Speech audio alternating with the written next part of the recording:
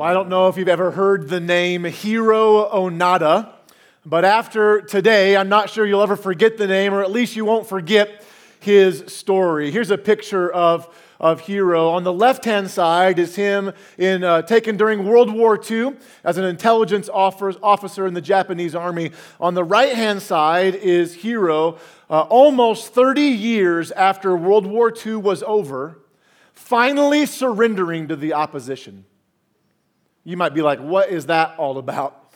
Well, Hiro was trained as an elite intelligence officer in the commando class of the Japanese army. He was sent to Lubang Island in the Philippines in December of 1944, and he was ordered to do all he could to protect the island from enemy attacks, and also ordered under no circumstance was he to ever surrender. Well, less than a year after his arrival, February 28th, 1945, U.S. forces landed on the island, overpowered the Japanese army, killing or capturing all the soldiers except Onoda and 3 other men who he ordered to retreat into the hills. For months, Onoda and these 3 soldiers held their ground, refusing to surrender. They used their guerrilla warfare training to stay alive, and they continued to fight for protecting this island that was under their command. 7 months later, September 1945, Japan had surrendered. The war was over, but Onoda and his men refused to believe it. By 1949, 4 years after the war had ended, 4 years after their hiding, all 4 soldiers remained in the hills. They made every effort, the Japanese did and the Filipino people, to inform these men that the war was over. They dropped leaflets from airplanes, but believing it was propaganda, these men refused to surrender. Eventually, one of the 4 soldiers had enough. He left the other 3 men, surrendered to the Filipino authorities. But by 1952, now 7 years after the war was over, the other 3 remained steadfast in their position. Family pictures and letters were dropped to them, begging them to surrender, trying to convince them the war was over. But they concluded it was a trick from the enemy and kept up their hiding. By 1954, search parties were sent into the hills to find these men. During one of those searches, one of the remaining 4 soldiers was shot and killed when he engaged in warfare, thinking it was the enemy coming to look for him. Onoda, and now the last soldier, continued to stay in hiding, avoiding or engaging those search parties with warfare. They did this until 1972, when the 3rd soldier was shot and killed by Filipino police. Onoda was now alone in the hills, and he continued his hiding for 2 more years, all by himself, until finally a Japanese citizen named Norio Suzuki went looking for Onoda and found him on February 20th, 1974. Suzuki tried convincing Onoda that the war was over, that he could surrender, but he still refused to believe and said he would not come out of hiding, he would not surrender until he received orders from his commanding officer. So Suzuki goes back to Japan with photos of himself and Onoda. The Japanese government happened to locate his commanding officer, flew him to the Philippines, where he went up into the hills and officially relieved Onoda from his duty on March 9th, 1974. 29 years after his retreat into the hills, Hiro Onoda finally surrendered. Here's a picture of him following his surrender. He's actually walking out of the jungle with his sword still in his left hand. He still had his army-issued rifle with 500 rounds of ammunition and several hand grenades he was ready to use on people who came looking for him. 30 years of his life was gone. 30 years where he could have been with family, could have been with friends. 30 years of potential freedom was gone. 2 of those men that were with him lost their lives because they didn't believe the war was finished. And here's how this applies to us and our message today. Something has been finished for us as well. But when we refuse to believe that it is finished, we will never experience all we are invited to experience, either in this life or in the life to come. If you're new here, by the way, my name is Jeff Manis. I am the lead pastor here. And for everyone who is with us, whether you're live in the auditorium or joining us on video or in one of our video services later today, I am so glad that all of you are here. Week number 6 of a 7-week sermon series we are in called 7. And we're walking through the final 7 statements of Jesus from the cross. I do want to let you know that means in 2 weeks we're starting a brand new sermon series on Easter Sunday called Even So. And in this message, in the series, we're going to look at how do we respond when life doesn't go our way? How should we respond when life doesn't go our way? I think it's pretty relevant to all of our lives. We do have special Easter service times, so we're not doing our 6 p.m. service, but we are doing our 3 morning services, 8:30, 10, 11:30, and then adding a 1 p.m. service on Easter, no 6 p.m., and we'll go back to our regular schedule the following week. There are some information and invite cards at the doors on your way out. Easter's a great time to invite somebody to come, especially in a series like this that I think really will be impactful for all of us, talking about what we should do when life doesn't go our way. I don't have time to recap everything we've talked about in the series so far. If you've missed any of the sermons, go to our website, click on the watch button on the top, and you can get caught up. The first 3 statements were all external ones made by Jesus, focusing on the needs of others. 2 weeks ago, Pastor Andy did a great job teaching us, walking us through that very personal, very agonizing statement from Jesus to the Father, my God, why have you forsaken me?" Today, we are picking up right where Taylor left off last week in the Gospel of John. And by the way, I feel like both Taylor and Andy did an amazing job with their sermons. I think we should show them some honor today. Great job. I do love preaching, but I also love receiving. And I was on the receiving end of some of those 2 great sermons. I love the fact that we have other people on our staff that I can entrust the pulpit to and know they're going to do a fantastic job delivering God's word to you.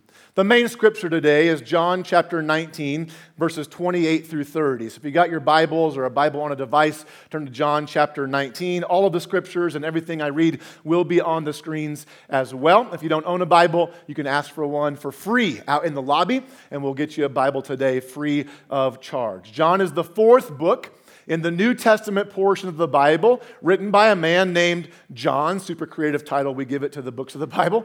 John was one of the 12 original apostles of Jesus, and John was the only apostle, along with Mary, the mother of Jesus, and a few other women that are listed being at the foot of the cross when Jesus makes these 7 statements. Now, let's not forget the picture of what's happening here, okay? The gravity of what's taking place.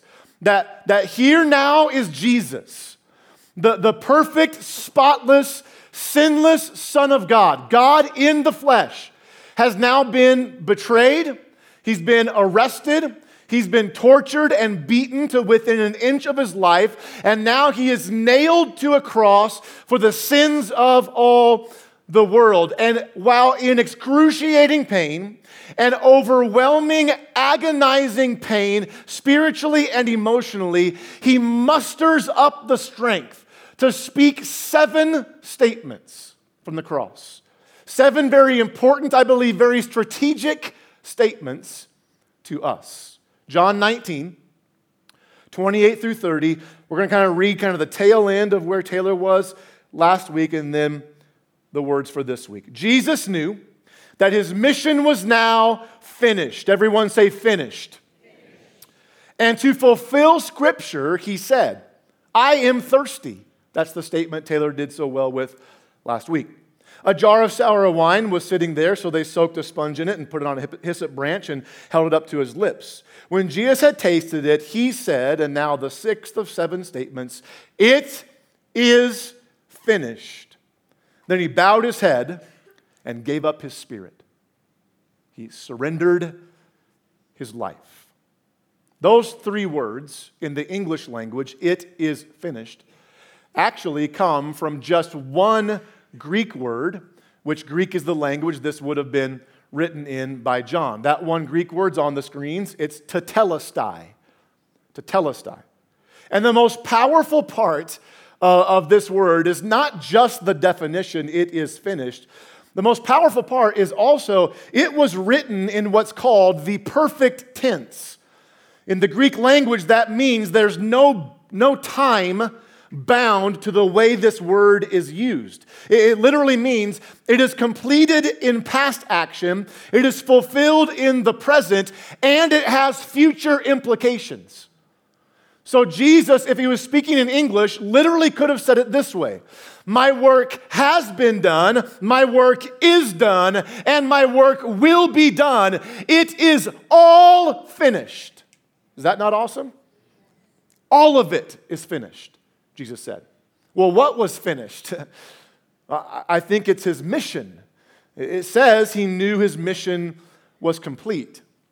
But it's so much more personal and so much more powerful than just his mission was complete. Yes, his mission was finished, but his mission was done so we could experience what we do not deserve. In fact, that's the big idea for today. It's on the screens if you want to write it down. It's this: Jesus finished what we could not do so we could experience what we do not deserve. I'll say it's good because that's good. Jesus finished what we could not do. We couldn't die for our own sins. He finished it so we could experience what we do not deserve, which is life in him. So we have to ask this question: what did Jesus finish? It's a big question.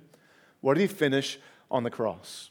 If you're here today, by the way, and you don't believe in God or you don't believe Jesus is God, I'm not going to lie, and I'm not saying this boastfully, but I feel like we're presenting some pretty compelling evidence today that Jesus is in fact God in the flesh. But whether you believe that, whether you ever believe that, please know you are loved here, and we love it that you are here. And the reality is, I can't prove God to you.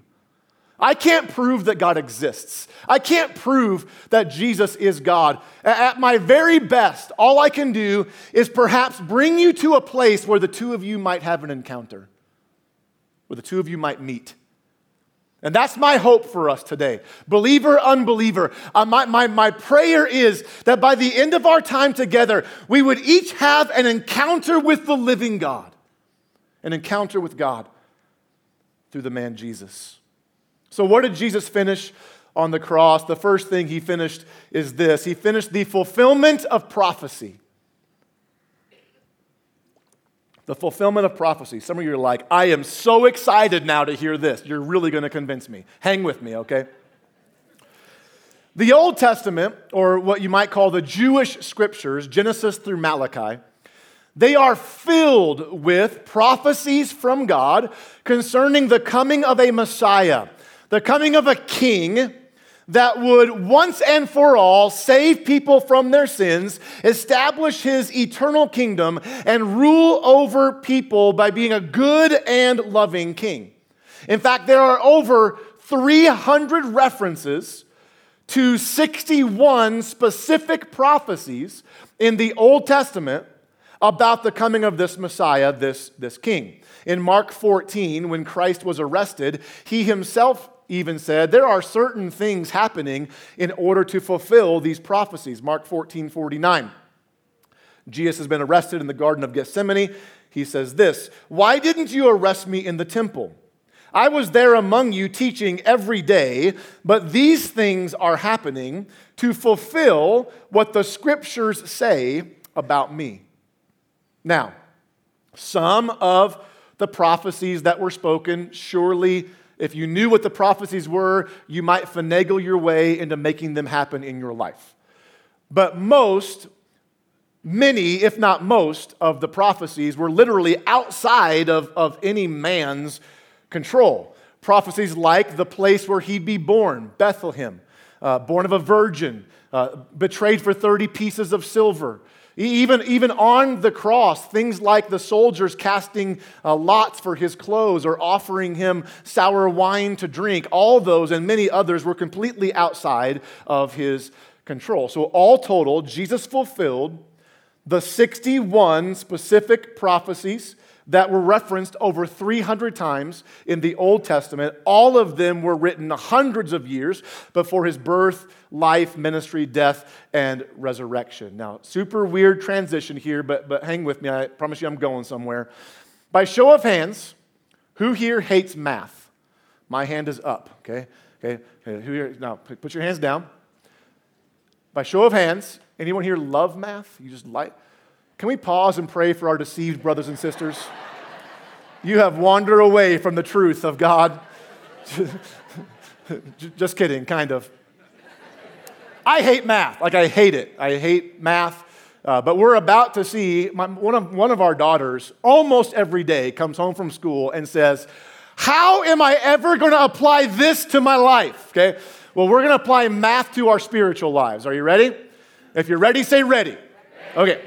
There was a mathematician decades ago, a professor of mathematics, his name's Peter Stoner.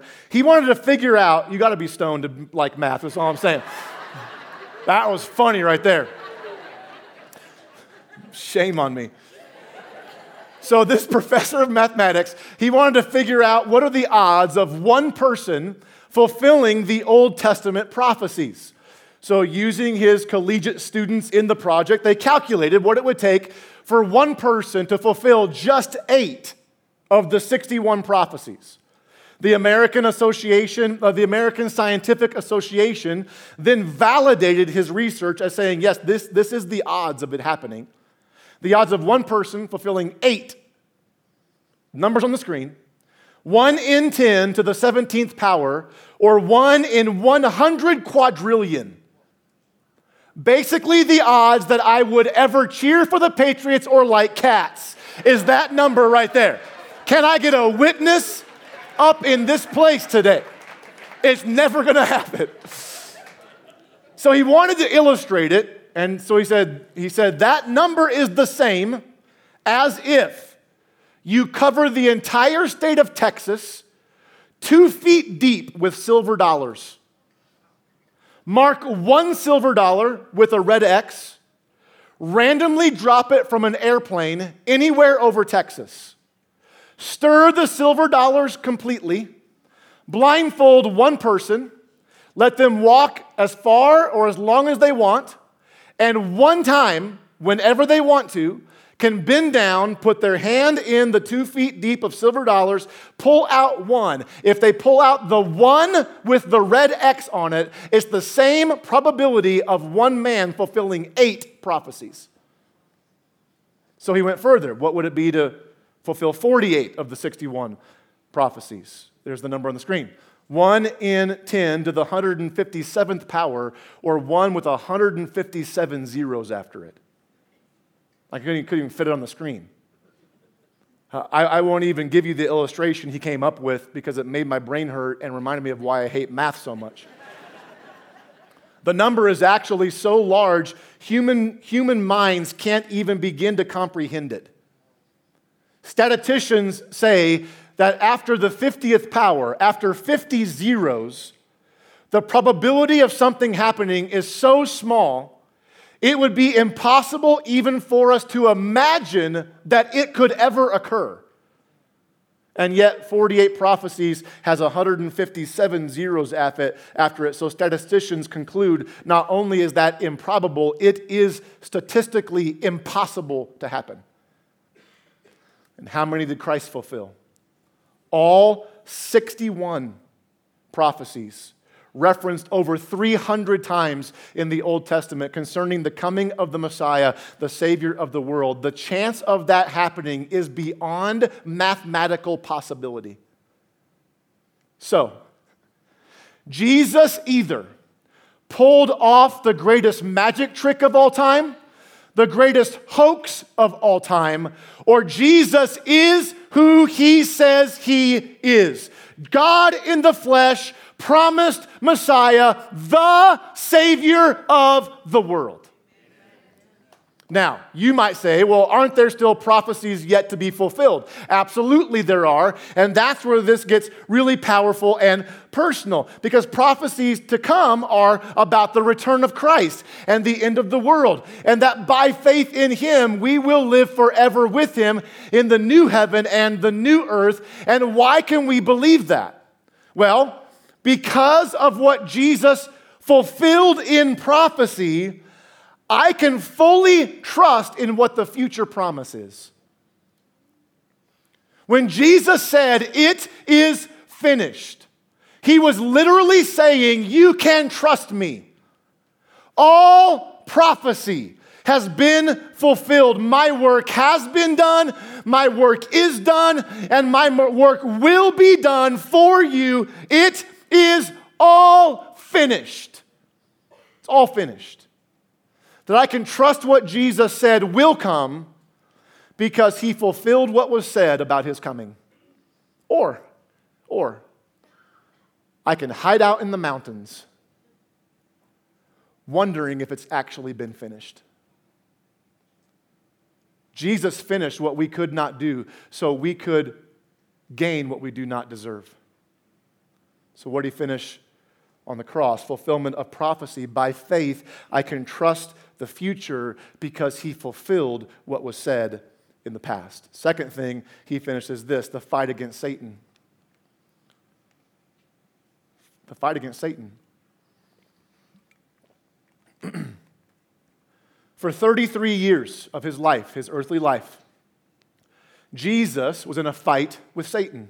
I mean, you look at his life from birth to his earthly grave before he rose from the dead, like Satan was constantly trying to get to Jesus, to sidetrack Jesus, to distract him, to derail him, to destroy him before his time. But now, in this moment on the cross, in the moment of Christ's greatest pain, he was displaying the full weight of his power. Perhaps Satan in this moment thought he had won. We don't know. But perhaps he thought he won when in reality Christ was sealing his fate. 1 John 3 verse 8 says this about ourselves and the Lord. But when people keep on sinning, it shows that they belong to the devil who has been sinning since the beginning. But the Son of God, Jesus, came to destroy the works of the devil. Now we read that and you might be thinking the same thing I think. Like, this is hard to comprehend because it sure seems like the devil is still wreaking havoc on the earth, does it not? So yes, Jesus came to destroy the works of the devil. Yes, on the cross, his earthly fight against Satan was finished. But also, yes, somehow in God's sovereignty, he still gives Satan some freedom to cause widespread damage and harm today. So how can this be? Or better question maybe to ask ourselves, what do we do with that? Like if his fight against Satan was finished, what do we do still with the fight that remains against us? Well, as a follower of Jesus, while the devil might be able to do things to me, and while he might be allowed to come against me, because of the finished work of Christ on the cross, he has no power over me, and he has no authority to control me. It is finished. It's finished because of what Christ did on the cross. Romans 16, verses 19 and 20. If you grew up in church youth group like I did a couple decades ago, you might know a song called Romans 16, 19. And if you know it, I'm not going to sing it for you, and I will not do the motions because you'd never want me to be your pastor again. But if you know it, you're going to think it when I read it.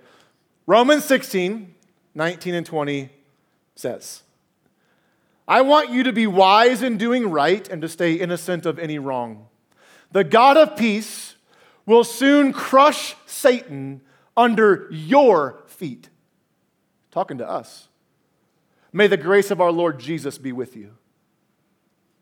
That because Jesus finished his fight with Satan, by faith in him, he enables us to live in freedom from Satan and sin's control. For some of us in the room today, you might need to put a stake in the ground that no longer, Satan, will I give you any authority or any power over this area of my life.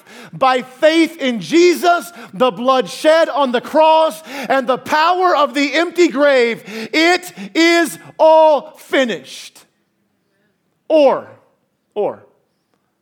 you can hide out in the mountains and wonder if it's actually true. Jesus finished what we could not do so we could experience what we do not deserve.